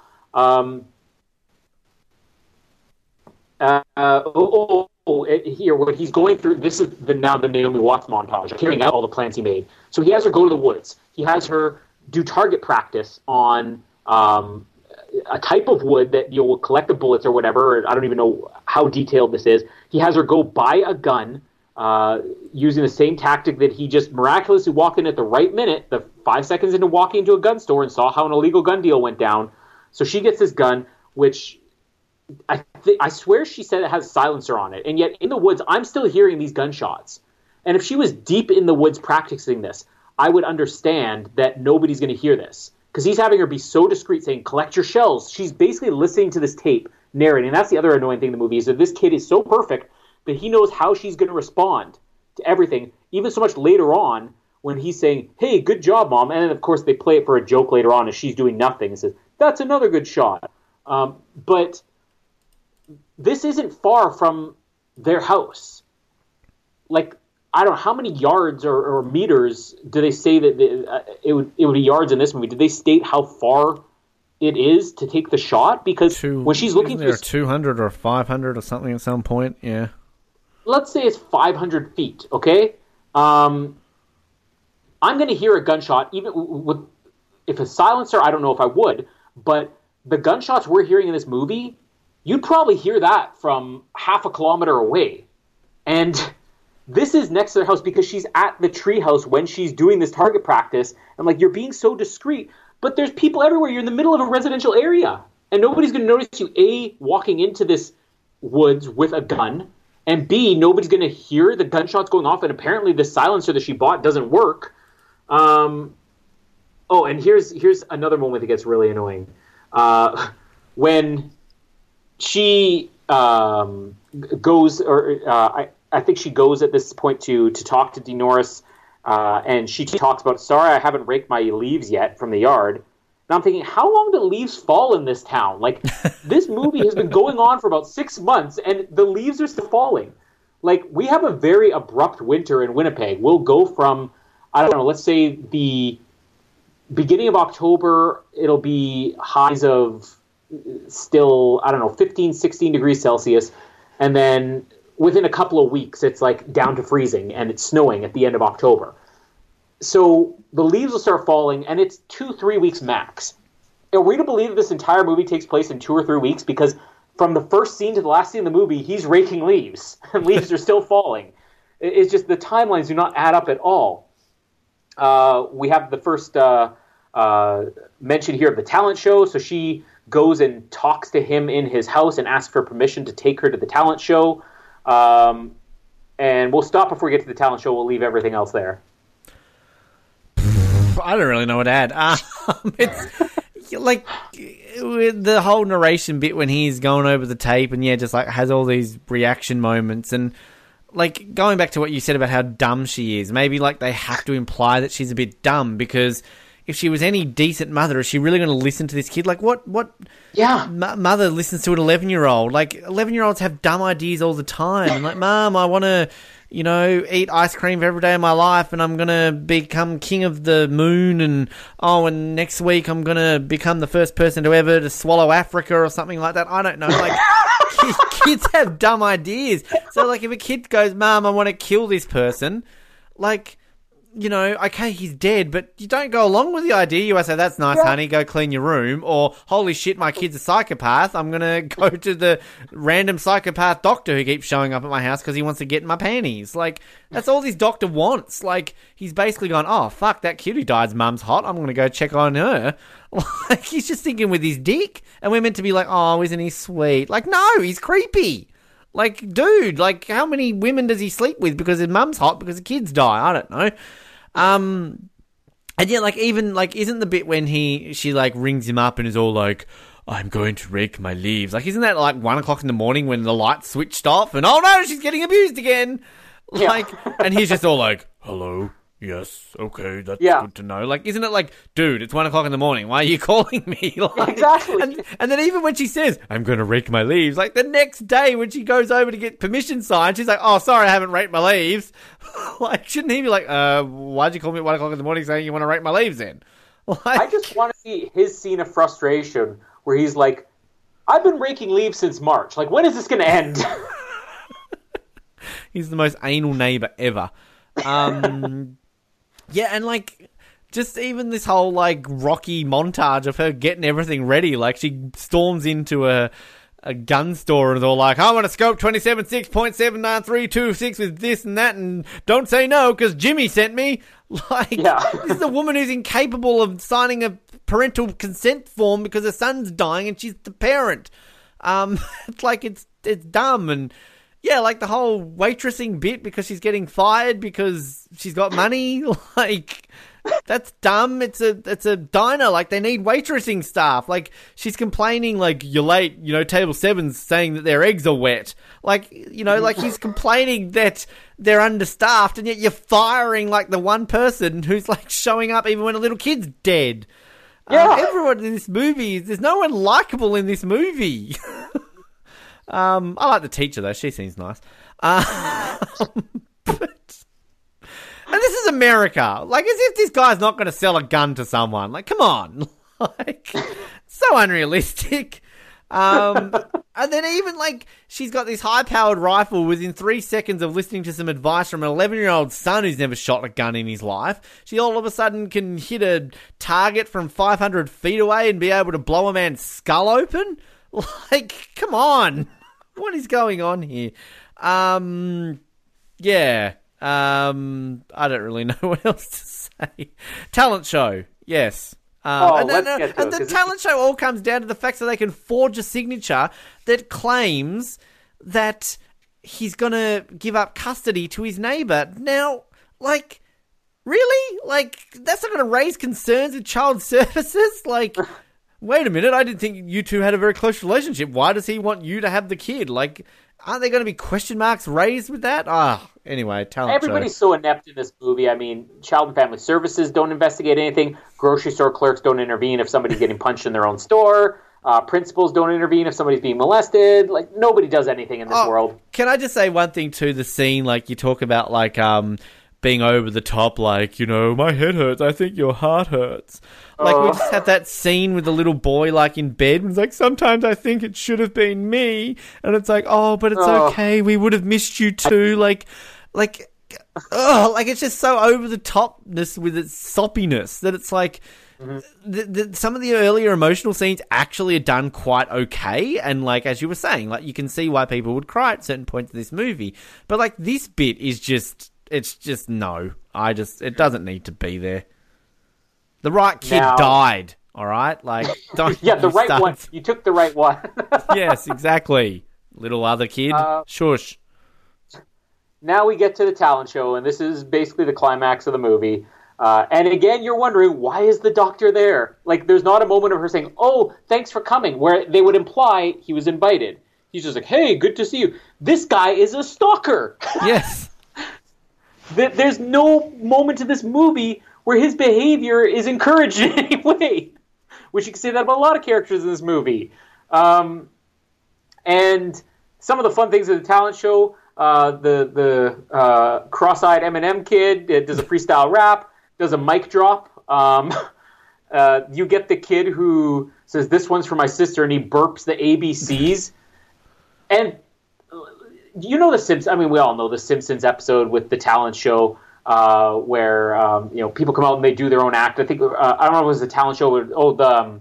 The President's Day one, I think it was, where Bart comes out as John Wilkes Booth with a machine gun and he gets yanked off the stage. Even in a show like The Simpsons, they have the common sense to know that if you're going to present a scene like this where a kid's burping the alphabet, the teachers aren't going to improve, and the scene would be funnier if you had the teachers kind of groaning and rolling their eyes as if this kid pulled one over them. But it just cuts to the teachers as if they approve this kid going up and burping the ABCs in tribute to his sister at a talent show at a school. Like, if I'm any of the parents, I'm going to be like, who runs this school? I'm pulling my kids out now. You can't do anything about sexual abuse. You let kids go up there and burp. Like, this school is ridiculous. And then we get the back and forth montage of Naomi Watts setting up the kill here. She's speeding away. She's got the alibi of being at the school as one of the, I don't know, what would you call her? Security guard? What is her job supposed to be? Like, why is she just an says official she's doing position? volunteer things. I don't think it's ever mentioned exactly what she's doing. Yeah, it's like security work at an elementary school talent show. Like, what else is she supposed to be doing there? Because as soon as the talent show starts, she can sneak out, go unnoticed. So I don't see her volunteering for anything else there. And then she goes into the woods. She's getting the gun ready. you're cutting back and forth now as Christina is doing her very sad ballet dance, and Naomi Watts is getting the gun ready and listening to Henry on the tape, and Dean Norris is raking his leaves again at 1 o'clock in the morning, and he's like, "Take the shot, Mom, take the shot," and she's hesitating, and Henry apparently knows she's going to hesitate because he's going, "Take the shot." What if she had just taken it right there, and all of a sudden she's like, "I did it," and he keeps screaming, "Take the shot, take the shot." And she's so dumb, she's like, oh, I'll keep shooting. And she's assuming she shot the wrong guy, so she's shooting some old lady who's one house over. Like, this kid did not think through how dumb his mom was. What if she had done it right, and then you keep telling her, shoot him again. Then she's definitely going to jail. So the most, I keep saying this, the most absurd moment, but I think this movie just keeps getting more absurd. When the principal finally clues in, as you said, that something's going on, this girl really is being abused, it's when she's doing the sad ballet dance, which I'm watching this thinking, it's interpretive dance, like you said. This is the way it's supposed to be. If she wasn't sad doing the dance, she wouldn't be doing it right. If she was smiling doing it, she's getting a low score. She's losing the talent show. This is the way it's supposed to be. And the principal's like, I knew it. Well, first of all, she didn't know it. That's what makes this even more absurd, is that she hasn't believed any of this was going on because, A, Henry never presented her with any evidence. So it's not like she had real clues. She just had Henry saying, you got to put all the pieces together. Oh, and there's another thing I think I missed at some point. No, it's coming up here. I'll mention it in a second. But the things that Henry does clue them in on, as Naomi Watts doesn't take the shot and then eventually confronts Dean Norris, and she's saying, Henry knew everything that was going on. Again, she didn't say, I was looking through the window and I saw you touch your stepdaughter, and that's when I decided I was going to kill you. She says, Henry knew it all. So she's still just going on the word of a dead kid who left a notebook. And again, this kid could have been a sociopath. He is a sociopath, but he could have been. And he's saying, who are they going to believe? She's like, I got nothing to lose, do you? Like, it's this big, heavy showdown. But again, it's absurd because she's not presenting any evidence other than the fact that my dead kid left a notebook saying what was going on. Now, there's a certain thing called hearsay in the law. If this goes to court, what evidence is there going to be? Now, obviously, you could say, well, the little girl, when the authorities pulled her away, would probably admit to it. But still, this is hearsay. He is the chief of police or something like that, the police commissioner. His perfect rebuttal right there is, A, it's hearsay, and B, it's hearsay from a person who's dead, and C, it's hearsay from a person who's dead who just wrote it in a notebook, and we can't verify his handwriting or authenticity of this or anything. It's no evidence at all, and this is what causes him to collapse. And in this notebook is a plan to murder the chief commissioner of police. Yeah, so is she going to turn this in? What was her plan?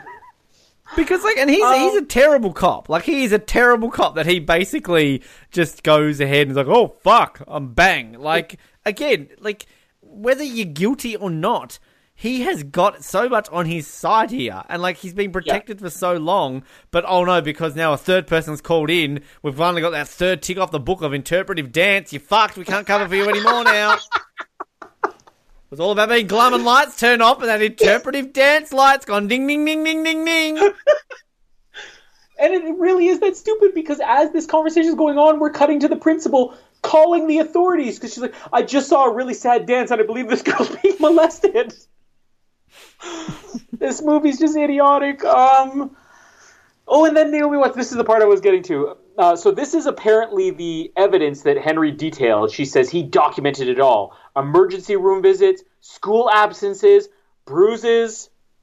Now, he's not documenting anything he's witnessed other than she's gone to the emergency room, she has bruises, she's had school absences. First, I just want to say this. Again, maybe my country's different, but you're selling this to an audience. And when this is going back like to the 80s, but my brother fell and tripped on, and this isn't like he fell and tripped, just tell them he fell and tripped. I'm saying like he actually did fall and trip, and he split his lip open on our aunt and uncle's driveway. And so he had to go to the hospital and get stitches. He got stitches, and then literally they're bringing him home from the doctor, taking the stitches out. He opens the door. He runs into the house, bangs right into the side of a desk, and needs stitches again. So literally, they have brought him home from the doctor to get the stitches out. He walks in the door and immediately goes right back there and gets stitches in a different place. There was an immediate investigation from Child and Family Services just because of that. And it was as simple as, okay, well, it's clear, he is just an accident-prone kid. But you have two things like that back to back. CFS is being called. And apparently, this is all hearsay, but there are emergency room records and abscesses. First of all, what does the school abscesses have to do with it? And bruises that the audience never sees, school absences that we have never heard anything about. We keep seeing her at school every single day. So she has a perfect record from the audience's point of view. We have heard nothing about emergency room visits, and we have never seen a bruise in this movie. And she's saying these are the evidences out there. If these things are real, somebody would have already intervened. It would have, there's protocol that you have to investigate things like this. My family is a testament to that. And nobody's done anything. He calls his brother. The brother's like, it's over. They are. So this is the moment where we realize the brother already knew. So what was with that elaborate scene earlier that Henry witnessed of the brother saying, don't say anything, and then him going there, don't say anything to your uncle, don't say anything to your uncle. And then we go back to the school after there's a gunshot, it's again, everything in this movie is just implied that he takes his life. And we're back at the school, and there's police sirens. Now, do you really think it's the most responsible thing to do? These police sirens are not coming there. The principal did say that she placed the call to the authorities. But these police officers are coming here not for that. It's not like she's like, when Naomi Watts goes up to the principal, she's like, I made the report. I know what's going on. The police are coming to arrest them. The police are coming to the school. And they say, we needed to break the news to Christina that her stepfather just killed himself. These police officers are only there to tell her, your stepfather just killed himself. They don't know anything about this abuse. Is it realistic in any way that police officers are going to be like, a guy just killed himself? Let's turn the sirens on, go disrupt a children's talent show, and then pull this girl aside and say, your stepfather just killed himself. It's just so over the top and unrealistic. And everything in this movie, from the light turning off to what Naomi Watts sees through the window, which by her own admission, she doesn't even say she saw anything, to the gunshot of him taking his life, everything in this movie takes place off camera, which is what leads me to believe that they want this movie to be made for kids. And then it closes with something else that leads me to believe this movie's made for kids, which is the magic act, where the little brother says, I'm going to bring my brother back from the dead. And then he does nothing but have an explosion come out of a chest and snow fills the audience, which is not a magic trick at all. And I don't know what that has to do with his brother coming back from the dead. And don't you think there'd be a scene, considering his brother, if you're looking at the weather of the leaves falling, his brother's been dead for probably a week and a half. But nobody in this audience is going to be like, that seems kind of weird. And the school isn't going to allow this again? Let's have a morbid moment where people think that this little boy is going to resurrect his dead brother. And then it's just snowflakes, which has nothing to do with resurrecting his dead brother. I don't get it at all. Movie eventually ends with the little girl moving in with them. The size of this house leads me to the last plot hole. This little girl is sleeping with the little brother. They're sharing a room now. And Naomi Watts says, don't worry, we're going to have that third room built soon enough. This house they're living in is a mansion. Her boss even mentioned it later. It's like, I know what house you live in. You don't need to work here. What house that size has 2 bedrooms? Why is they making a third room? And why? And how is this now appropriate that this is, as I know she's supposed to be 11 or whatever, but they say teenage girl in the plot synopsis of this movie. In what world is it appropriate for a teenage girl to be sleeping in the same room with a 7-year-old boy? Everything about this movie is just wrong. This is a terrible ending. They're trying to make it all sappy. You still, as an audience, have to accept the fact that they were willing to kill this man. I don't know what characters had what motivation because nothing's clearly stated. This is not the worst movie we have covered this month, but it may be because it is being presented as some type of weird kids movie or weird adult emotional drama. because its intention is to be taken seriously, I'm going to go as far as to say that this is the most absurd movie. It's not absurd like Cat in the Hat. If you put these two movies side by side, Cat in the Hat intends to be absurd. This is intended to be serious, and yet it is so far-fetched and so ridiculous, it's just a disaster. The one thing that Mallory said early on in the film is, why do these kids share a room when their house is so big?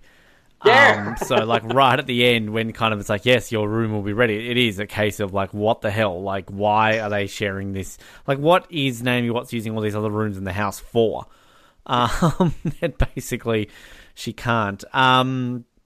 Yeah, I kind of just wish she had shot him, because, like, you're meant to believe then that this is perfectly planned out, that she would then get away with that murder, because how? Like, his head is exploded from a high-power sniper rifle.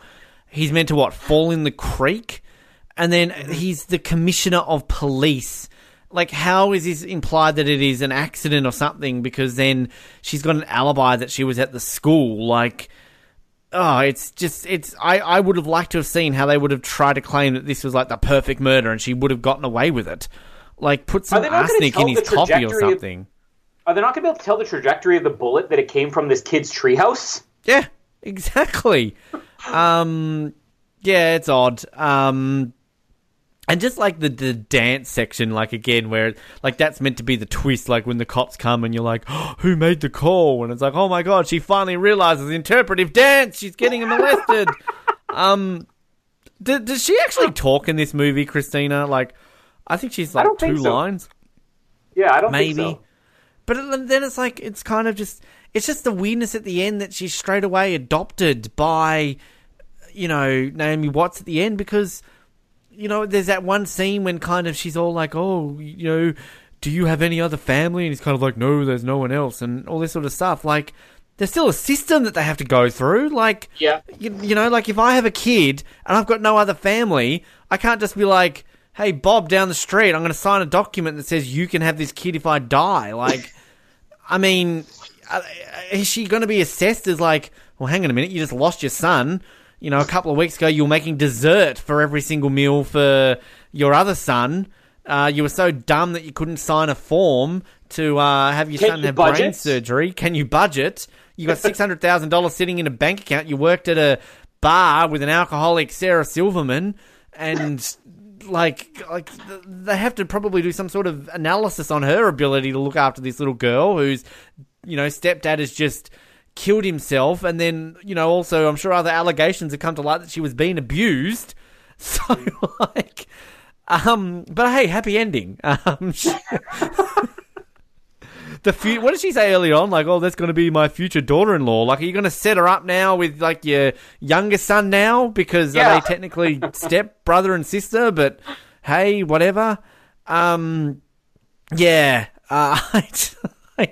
This is just such an odd film when you analyze every single aspect about it and about what it's trying to achieve and do. And I do love the fact, though, that kind of coming through this, that it wasn't even written by Colin Trevorrow, and yet he somehow lost Star Wars because he directed this film. Like, he didn't write this movie, but he lost Star Wars because he directed this movie. Mm-hmm. Like, what did Rian Johnson do before? I keep forgetting. Looper. Oh, Looper. Okay, well, good for him. Yeah, I don't know what else to say.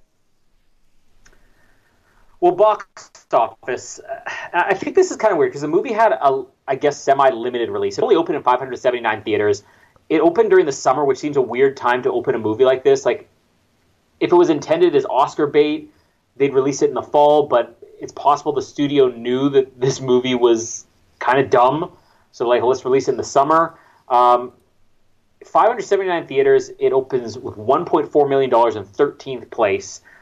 Which I guess it had an okay per-screen average, but to put that in comparison, Captain Underpants, the first epic movie, in its third weekend, made the exact same amount per-screen average as this did in its opening weekend. So I guess it was like maybe modest, slightly below modest, even for a limited release. Other movies that came out that week, Cars 3 opened number 1 with $53 million. Wonder Woman was in its third weekend at number 2, $41 million. All Eyes on Me, 26.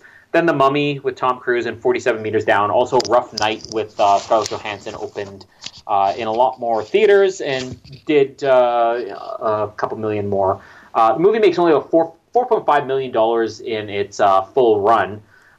It's not really worth going over the box office much. I think I kind of encourage people to watch this movie because I knew nobody has seen it. And it's not like it's gotten a great reputation. It's one of these movies that if it had come out and it was so bad that it got all these Razzie nominations, I think it would have more of an audience or even have more of a following. But this is just sort of a nothing movie that just the people who have stumbled across it have just been like, what was that? And yet I feel like I'm hoping we're on to something here because this movie is certainly really bad. And for the people who are negative about it, they are like, it is one of the most bizarrely bad movies you've ever seen, but it's not well-known bad like the other ones we've covered. And I'm hoping this is one of these cult bad movies that years from now people are going to be like, oh, you know, Jiggly and The Book of Henry and all those other worst movies ever made. And we've never done Geely, the king of bad movies, and yet here we are doing this over that. Book of Henry. Yeah. I think the other thing is that this movie is, as we said, slightly effective on the emotional level at moments, and I think it's enough that some people ignore the ludicrous plot. But going back to what I said about, you know, how people go into a movie, I think anybody going into this really focusing on a story is going to see how idiotic it is. And if somebody goes in with the emotions, they may be wooed by some of the emotions. So overall, this is kind of opposite of Last Jedi, which we talked about, where critics loved it and then audiences were like, what? This movie has only 22% on Rotten Tomatoes, which I think is definitely the highest of the movies we've covered this month. But yet 63% for the audience score.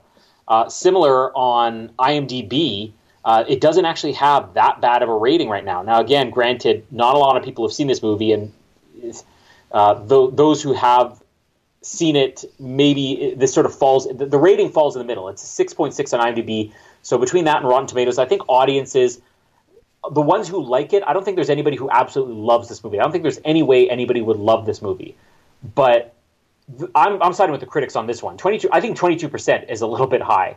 And some of the critics' reviews this isn't like as hideous as like the Pluto Nash ones we read or anything. But there are some good ones here that I think more just accurate than they are funny. Emily Yoshida of Vulture put, "It does not suffice to call the Book of Henry bad. It's non-functional, so poorly conceived from the ground up as to slip out of the grasp of the usual standards one applies to narrative film. It might be admirable if it wasn't such torture to watch." Which again, I think it's a fair criticism. Is it a bad movie, or is it just a movie that's non-functional? Is it just poorly conceived? I kind of lean more towards that, although I think this movie is almost hilariously bad in the way that The Room is. It doesn't have the same charm of The Room. That's the other problem. I found a couple other good ones here on Rotten Tomatoes. Let me just scroll through and find them. Here's a good one. Susan something of RogerEbert.com said, "Every book needs an editor." Joel Mayward of Cinema Yard says, "A tearjerker with no tears, a thriller with no thrills, and a family film which manipulates and undermines the value of true familial love. The Book of Henry is an atrocity." Jennifer Heaton of Alternative Lens says, "The bizarre and horrendously misjudged combination of Spielberg whimsy and harsh thriller is a thoroughly perplexing watch." So again, critics will either be like, this movie is terrible, or they'll have fair criticism like that one in the first one, where it's like, it's a weird combination. So I kind of, I don't know, we'll get to it on the end. But I think that this movie has so many things working against it. I think one of the big problems is that it's like the first half of the movie is completely different from the second half. And there should have been some type of overlap between those scenes. Let's get to something that's a little bit fun here then, which is our plot keyword. Now, unfortunately, there aren't a lot of fun ones in here because the ones that would be most closely associated with it, like child abuse and, I don't know, suicide, maybe not going to be as funny. But my favorite movie, including Night Lights, would definitely be The Book of Henry, but others like Black Klansman. I'm really curious when Oscar time comes around, when Black Klansman get the Oscar nomination, to see if the Nightlight scenes match up to what we saw in The Book of Henry. Other ones on this are Tully, Toy Story 3, Your Name, with a period mark, and the Book of Henry in 5th place. So what about buying stock month? We could do buying stock month. Oh, what's on that? Buying stock month is the great month that features the following titles as I open it up. The Book of Henry is number 1. Number 2 is Primer from 2004. Number 3 is a TV show, Give It a Year, the episode Busy Bins and Claude & Co. And they're the only 3 that are on there. So Wall Street is not on there. I thought that would involve buying stock, but who knows? I'm pushing for next month that we replace Bad Movie Month with Toilet Plunger Month, because then we could talk about such great films as The Dictator. We could do a recap of Book of Henry for a second time. Also, Who Framed Roger Rabbit, Two Night Stand, and maybe Along Came Polly. What about Light and Range and Night Vision Scope Month? featuring only the Book of Henry. What about Fired from the Job Month? Featuring Venom, Wildlife, 3 Billboards Outside Ebbing, Missouri, and Ant-Man. Oh, there's some good ones on there. Sadly, we are never going to get Burping the Alphabet Month because the only film on the list is the Book of Henry. So we will replace it with Go Fish the Card Game Month, featuring The Glass Castle, the Book of Henry, Transformers Robots in Disguise, episode Overloaded, Part 1. That is the only 3 that are in that month. Frog Nightlight is a thing. Anonymous telephone call month. The Book of Henry is the only one on Frog Nightlights. What else is on anonymous telephone calls? Oh, Lord God, I can't wait to cover Burning, The Usual Suspects, Zodiac, and Man on Fire. And to go along with the Ranger Night Vision Scope one, we have Nemesis Vanquish 7.62 The Gun Month, coming soon to the Oz Network, also with only the Book of Henry. This movie's groundbreaking in a lot of areas. I mean, it's the only movie with a Frog Nightlight, the only one with the Vanquish 7.62 gun. We may have just misjudged this movie. Yeah. And then Animated Sequence During Opening Credits Month also will follow, featuring only the Book of Henry. Okay, then. Yep. Wait. Weren't there a lot of animated James Bond opening titles? Like, those count as animation? Casino Royale. Yeah. Who knows? Can I just put out, did you see some of the reviews on IMDb? A lot of people try to defend this film. But maybe the weirdest headline I've ever seen for a review, which literally says, this is from Danusha Goska on the 5th of July 2017, Live girl is less verbal than a male ghost. That is the headline of their review. I don't even know what that means. I mean, Henry's the dead boy, so Christina's the live girl. And the parental guide for sex and nudity. Sarah Silverman's breasts are popping out of her top in all her scenes. Major cleavage, her role is minor.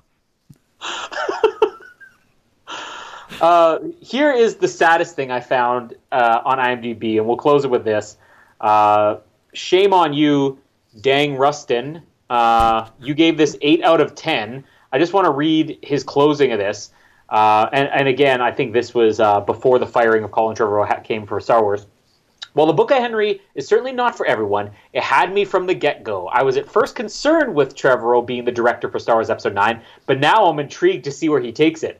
I'm grateful not to have known anything about this film before letting myself become absorbed by it, and I thought about it for a long while afterwards. On this rare occasion, ignore the bad buzz and give it a go.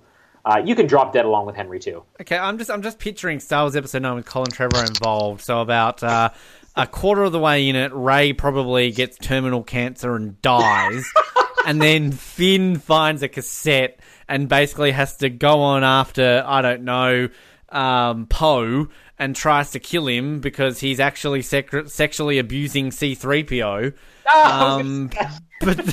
But then he stops at the last minute. C-3PO kills himself from the shame, and Finn ends up adopting Lando Calrissian, and that's how he comes into it. The end.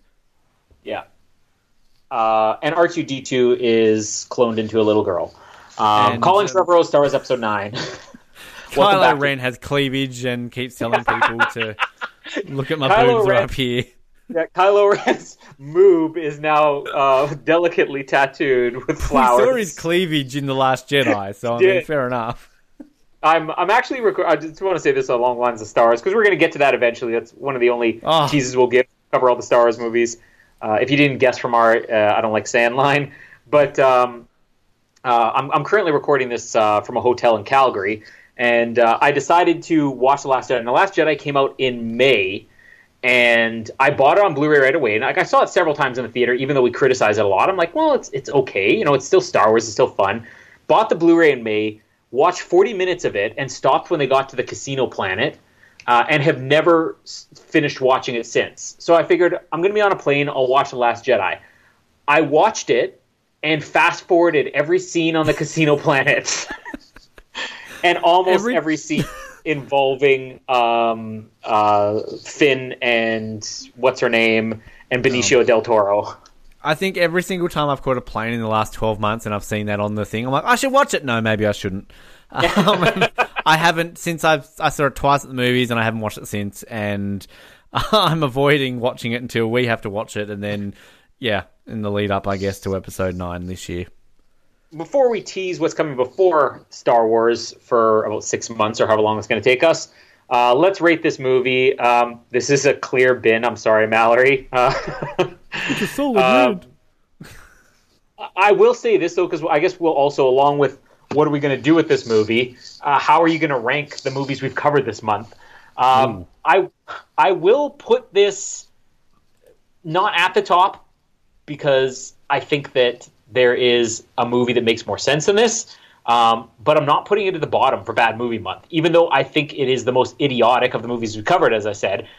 Because it's definitely not boring. If it has anything going for it, at least the second half of the movie is not boring. If you're watching this for the first time, even if it's just in terms of you are flabbergasted at how any movie can do something so stupid and have a plot so ridiculous and a tone change so drastic that you will keep watching it. So I'm definitely binning this movie. I mean, this is what inspired me to do Bad Movie Month number 2, because we were recording The Room. And I'm like, we got to bring this back next year, because when I watched this, I said, if only I had caught this a week earlier, I would have scrapped one of our other movies on Bad Movie Month and done Book of Henry instead. So I'm glad we were able to talk about it, because it is ridiculous and funny at times and something you have to share with the world. But it is a terrible movie. And these critics, I'll give them a pass, because if somebody is... or not the critics, the people who did like this movie, I'll give them a pass, because as I said, if you're looking for an emotional story, maybe it's adequate at times, but in terms of story, this is the biggest mess we've covered this entire month, so this is an easy bin. Oh, for sure it's a bin. Yeah, absolutely, but in terms of like ranking them this month, like it's a tricky and weird one to think, because, I mean, I didn't bin all of them. I rented Pluto Nash, so for me, Pluto Nash would be on top. And I would have to put Emoji Movie at the bottom, so this would be the second worst, and I'd probably put Cat in a Hat above this, which is weird to think. The Cat in a Hat comes out as the second best movie this month, but I mean, I think we achieved what we were meant to with this month, which we probably didn't last year, and actually did shit movies that we're meant to bin, except for me. Sorry for ruining it, but yeah, I mean, next year we've got to put Ziegler in there, don't we? Catwoman, Showgirls. I'm just thinking the Love Guru. Actually, don't put the Love Guru in there, because I probably won't bin it. I wanted to do the Love Guru next year, but I'm not against doing it, but I actually don't mind the Love Guru. So we're gonna have good debates then. But come on, Jiggly, Giggly, whatever it's called, it has to be on. We got to do the grandmother of badness when it comes to the movie. I've never seen it, but I have, sadly. Is it as bad as it is implied? Oh, yeah. Oh, yeah. And again, I think it kind of falls into the category of like the Book of Henry, because these other movies like Pluto Nash, Cat in the Hat, Emoji Movie, they're not trying to be smart movies, and I think Jiggly, like Book of Henry, is trying to be, and when they made it, they thought they were making a smart movie. You have an Academy Award nominated director doing Jiggly. You have Colin Trevorrow, who was at top of the world when he made this movie. These movies intended to be something good, so I like to do variety. And I think for that reason, we have to have a little bit of like intentionally absurd movies, like we had Battlefield Earth last year. We have, Cat in the Hat this year. I think we got, as far as I'm concerned, the two locks are Jiggly, and I think Love Guru would have to be the other one, because I'm dying to debate that one with you. Yeah, look, I wouldn't buy the Love. I just weirdly find it enjoyable, and I think probably just comes down to Mike Myers. And how do you not find that film slightly enjoyable? It implies that the Toronto Maple Leafs can win a Stanley Cup. I'm not saying everything in it is bad. The special effects are amazing. It legitimately looks like somebody with a Maple Leafs jersey is holding a Stanley Cup. So realistic. I couldn't believe it. At the time that Bad Movie Month 2 comes around, that joke's going to be completely irrelevant because they will have won the Stanley Cup. Anyways, my rankings for this are going to be a little bit different from yours. I'm definitely agreeing that Pluto Nash is the best of these, which is weird because I'm pretty sure it had the lowest rating on Rotten Tomatoes. But again, it comes down to what we said during Pluto Nash, that it's just a movie that just misfires in every area, but nothing about it is so bad that it's unwatchable, and it's not terribly unfunny in an annoying way. I think Cat in the Hat it tends to be unfunny in an annoying way. Emoji Movie tended to be unfunny in an annoying way.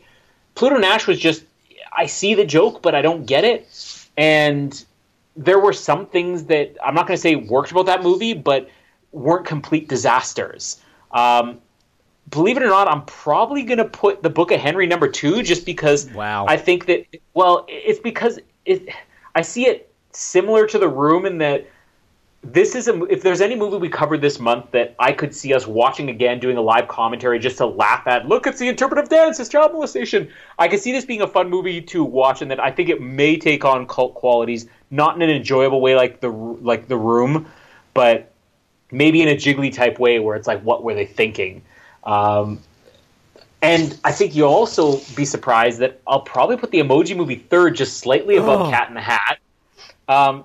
Only for the reason that I'm pretty sure that the Emoji Movie, if I showed that to Casper, he may not he's definitely not going to get it, because as we said, the story and the whole premise of the movie is going to go above the heads of anybody who actually would like this movie. But he would at least have an interest in it, whereas I think the Cat in the Hat, I don't even get how a kid would like it. Cat in the Hat was just a bizarre movie, and the Emoji Movie at least had a story and a point. There were probably more. Well, there were more parts of the Cat in the Hat that were closer to being enjoyable, but I also just found that the weird parts of the Cat in the Hat were just so out there that it's just I questioned why they ever made the movie. Yeah, no, the Emoji Movie is the bottom. The bottom of everything. Yeah. But anyways, Bad Movie Month has come to a close. This has been a challenge. But what's coming up next? Because I'm not entirely sure what month is coming next. I know we have all of our movies decided, which we should probably tease now what it's going to be. But what's the month? I think it's Anniversary Month is next. Yes. Which we go. I don't think we finalized yet exactly what we're doing. I think we did. We have. I think. Well, we have. Yeah. I'm going to say let's leave it open for some potential additions in there or replacements. Even though I'm pretty happy with the list we have, but I have some ideas that I'll run by you later. But there's at least 2 movies in there that I think we absolutely have to do. One of them is from my insistence, and the other one I'm going to say just because how can we do any type of month and not include Arnold Schwarzenegger? So I'm going to say there's no way we can scratch True Lies because it's the 25th anniversary of True Lies now, and I'll take any opportunity to talk about Schwarzenegger on the show. And I'm guessing the other one's Galaxy Quest that we're keeping in there. Which, look, the other 2 that we've loosely put on there at the moment, we'll just say, I guess, Italian Job, the original, and Speed. But I'm assuming we kind of have opened up the discussion putting Bowfinger in there somewhere, haven't we? So, well, I'm also debating, because again, in the last 2 years, we've done at least one movie that neither of us were really the audience for. So it might be fun. Again, we may end up going, because I love Speed. I love the original Italian Job. But just for variety, maybe I don't know if we can find a movie that's celebrating an anniversary that's a Dirty Dancing type movie where we can, shake it up and see something that's we're not really the audience for. But I guess we'll leave that one up in the air. We should probably do a because I feel like we focus on like 20 years and older. Like we should maybe do like a 10-year-old movie or a 15-year-old movie, just like, you know, on that category, because you know, I guess kind of it's fun to do the older ones when, you know, some of these ones are newer ones, but you know, 10-year anniversary. There's a few coming out, I guess. 2009 films. I'm sure we could find something there. Do you see them right now? Let's just quickly take a look. While we're on the line here, and we're stalling for time. This is perfect. What have we got here? I Avatar? Oh, you know what? That could be a fun one to do, because I'm not a fan of Avatar at all. I don't know if you've ever seen it. I saw it at the movies, and I've never watched it again since, because like I came out of it going like, okay, that was okay, but I wasn't blown away like everyone. I'm like, how is this the number one film ever? Because, you know, everyone's saying it's so groundbreaking. I'm like, is it though? Like, it's not that special. Yeah, no, I'd be up for maybe including Avatar. 15th anniversary, Lord of the Rings, Return of the King, Finding Nemo, Pirates of the Caribbean, Matrix Reloaded, Bruce Lee. There's so many sequels in 2003 that it's like you can't do the sequel without doing the originals. So other ones in 2009. Or sorry, I'm looking at the wrong year. Sorry, it's 2019 now. So 2004 you need. I'm looking at Sherlock Holmes, Orphans, the Star Trek reboot, Inglourious Bastards, The Hangover, District 9, that's 10 years old. Wow, The Blind Side, that's one not really in our... Oh, that's a good movie, though. Knowing, a Nicolas Cage movie. G.I. Joe, Terminator Salvation. Yeah. 2009 wasn't the most brilliant year of movies, was it? So we possibly got Avatar on the table, but we'll see. But we definitely know that True Lies and... Galaxy Quest will be locks. Which one are we going to do first? Oh, gosh. I almost want to do Galaxy Quest first, just because that's one that we've always wanted to do. I'm looking here at 2004, though. Day After Tomorrow, any excuse to do that. The Passion of the Christ, that would be a dangerous one to do. Closer, because I know you hate Natalie Portman. But Van Helsing? Van Helsing, yeah. It's the original Saw. Oh, Eternal Sunshine of the Spotless Mind. I hate that movie. Troy, The Terminal. Oh, I love that movie. I almost wish we could do The Notebook. Why don't we do The Notebook? Yes.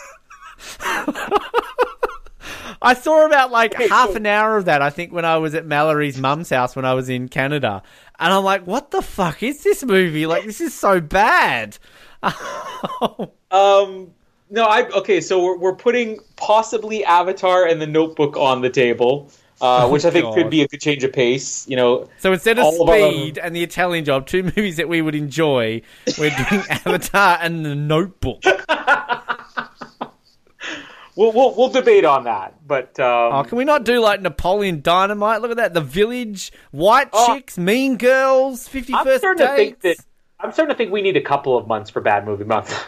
We don't have the time this year. You're having twins. God damn it! Like, we got Star Wars. Can you tell them to wait a year? Maybe we could find a way to do some bonus episodes or something like that, but we'll see. Anyways, that's it. Bad Movie Month is over, and I'm happy we're doing Galaxy Quest next week. We want to talk a little bit about that, because we've just suffered through 3 movies that tried really hard to be funny that didn't succeed, and 1 movie that was funny for all the wrong reasons. Now we finally get to watch something that tries to be funny and is funny, and this is...